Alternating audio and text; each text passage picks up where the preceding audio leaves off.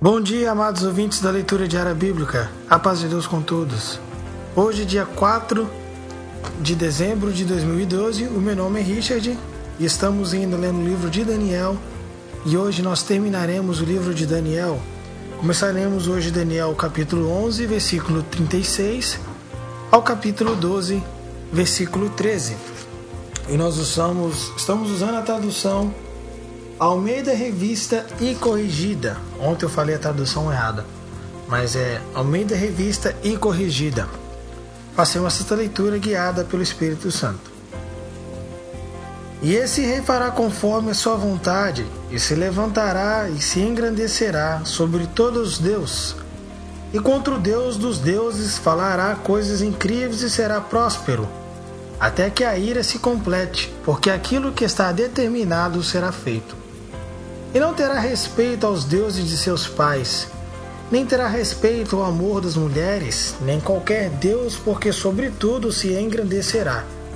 Mas ao Deus das fortalezas honrará em seu lugar, e a um Deus a quem seus pais não conheceram honrará com ouro e com prata, e com pedras preciosas e com coisas agradáveis.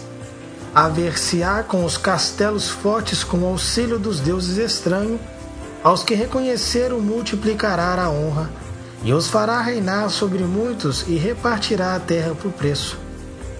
E no fim do tempo, o rei do sul lutará contra ele, e o rei do norte acometerá com carros e com cavaleiros e com muitos navios, e entrará nas terras, e as inundará e passará. E entrará também na terra gloriosa, e muitos países serão derribados, mas escaparão das suas mãos estes, Edom e Moabe, e as primícias dos filhos de Amon, e estenderá a sua mão às terras, e a terra do Egito não escapará. E poder-se-á dos tesouros de ouro, de prata, de todas as coisas desejáveis do Egito, e aos líbios e aos etípios o seguirão. Mas os rumores do Oriente e do Norte o espantarão, e sairão com grande furor, para destruir e extirpar a muitos. E armará as tendas do seu palácio contra o mar grande e o monte santo e glorioso, mas virá o seu fim, e não haverá quem o socorra. E naquele tempo se levantará Miguel, o grande príncipe. Ele se levanta pelos filhos do teu povo, e haverá um tempo de angústia, ao qual nunca houve, desde que houve nação até aquele tempo, mas naquele tempo livrar-se-á ao teu tempo todo aquele que se achar escrito no livro, e muitos dos que dormem no pó da terra ressuscitarão, uns para a vida eterna e outros para a vergonha e desprezo eterno. Ó sábios, pois, resplandecerão com o resplendor do firmamento, e os que a muitos ensinam a justiça refugirão com as estrelas sempre e eternamente. E tu, Daniel, fecha estas palavras e sela este livro até o fim do tempo. Muitos correrão de uma parte para outra, e a ciência se multiplicará. E eu, Daniel, olhei, e eis que estavam outros dois, um desta banda à beira do rio, e outro da banda à beira do norte. E ele disse a um homem vestido de linho, que estava sobre as águas do rio: que tempo haverá até o fim das maravilhas? E ouvi um homem vestido de linho, que estava sobre as águas do rio, quando levantou a sua mão direita e a sua mão esquerda ao céu, e jurou: por aquele que vive eternamente, que depois de tempo, em metade de um tempo, e quando tiveram acabado de destruir o povo do povo santo, todas essas coisas serão cumpridas. E eu, pois, ouvi, mas não entendi.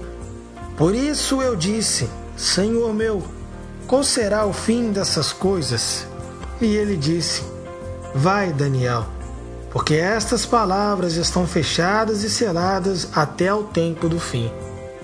Muitos serão purificados e embranquecidos e provados, mas os ímpios procederão impiamente.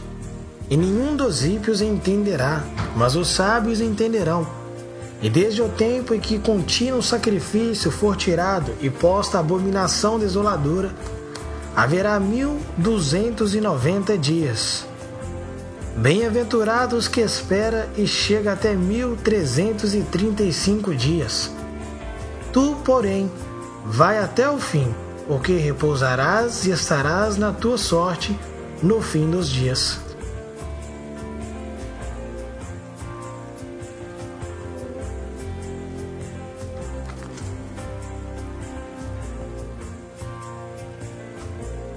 Primeiro João, capítulo 4, versículo 1 ao 21.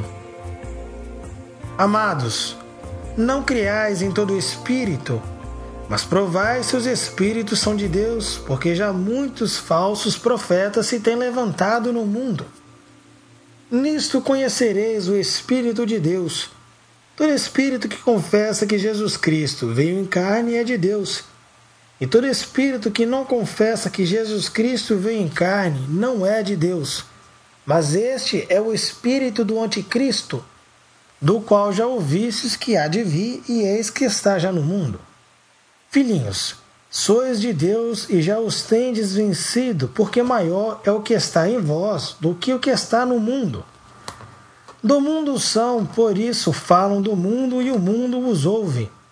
Nós somos de Deus, aquele que conhece a Deus ouve-nos, aquele que não é de Deus não nos ouve. Nisto conhecemos nós o espírito da verdade e o espírito do erro. Amados, amemo-nos uns aos outros, porque a caridade é de Deus, e qualquer que ama é nascido de Deus e conhece a Deus. Aquele que não ama não conhece a Deus, porque Deus é caridade. Nisto se manifestou a caridade de Deus para conosco, que Deus envie seu Filho unigênito ao mundo, para que por ele vivamos. Nisto é a caridade, não em que nós tenhamos amado a Deus, mas em que ele nos amou e enviou seu Filho para a propiciação pelos nossos pecados. Amados, se Deus assim nos amou, também nós devemos amar uns aos outros. Ninguém jamais viu a Deus. Se nós amamos uns aos outros, Deus está em nós. Em nós é perfeita a sua caridade. Nisto conhecemos que estamos nele, e ele em nós, pois que nos deu do seu Espírito, e vimos e testificamos que o Pai enviou seu Filho para salvar do mundo. Qualquer que confessar que Jesus é o Filho de Deus, Deus está nele e ele em Deus. E nós conhecemos e cremos no amor que Deus nos tem. Deus é caridade, e quem está em caridade está em Deus, e Deus nele. Nisto é perfeita a caridade para conosco, para que no dia do juízo tenhamos confiança, porque qual ele é, somos nós também neste mundo. Na caridade não há temor, antes a perfeita caridade lança fora o temor, porque o temor tem consigo a pena, e o que teme não é perfeito em caridade. Nós os amamos porque ele nos amou primeiro. E se alguém diz, eu amo a Deus, e aborrece a seu irmão, é mentiroso. Pois quem não ama seu irmão, a qual viu, como pode amar a Deus, a quem nunca viu? E dele temos este mesmo mandamento: quem que ama a Deus, ame também a seu irmão. Salmo 123, versículo 1 ao 4. Para ti que habitas nos céus, levanto os meus olhos. Eis que, como os olhos dos servos atentam para as mãos do Senhor, e os olhos da serva para as mãos de sua senhora, assim os nossos olhos atentam para o Senhor, nosso Deus, até que tenha piedade de nós. Tem piedade de nós, ó Senhor, tem piedade de nós, pois estamos assaz fartos de desprezo. A nossa alma está sobremodo farta da zombaria daqueles que estão à sua vontade, do desprezo dos soberbos.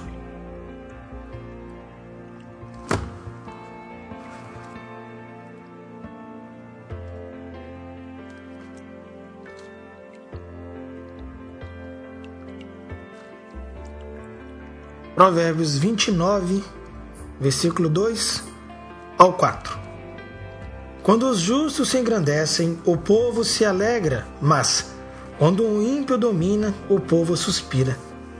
O homem que ama a sabedoria alegra seu pai, mas o companheiro de prostitutas desperdiça a fazenda. O rei com juízo sustém a terra, mas o amigo de subornos a transtorna. Senhor, Pai, justo, Salvador e Criador de todas as coisas, em nome de Jesus, o Teu Filho, este que nos amou primeiro, para que hoje nós possamos, com todas as palavras, confessar e dizer que amamos a Ti, Senhor, porque Tu nos amou primeiro, dando a Tua própria vida para pagar os nossos pecados, aonde um amor tal não consegue se explicar em atos, em palavras humanas, mas só em palavras celestes e santas, e a entender a Tua bondade para a nossa alma, que nos amou de tal maneira, dando a Tua vida para nós. Senhor, que este amor venha cair em nossos corações também, para que nós possamos expressar a caridade, e assim, deste amor, da mesma forma que Tu nos amou, nós possamos amar os nossos amados irmãos, como se nós amamos a nós próprios, e assim, tratando de maneira igual e equivalente, e não fazer exceção de pessoas, tratar todos da mesma forma que Tu nos tratas, Senhor, olhando para os Teus filhos da mesma forma. Pai Santo e Justo, derrama isso em nossos corações, aonde possamos ver algum irmão necessitado e assim ajudá-lo e amá-lo de todo o coração. Em nome de Jesus te pedimos essas coisas, este que vive por hoje e por todo sempre. Amém.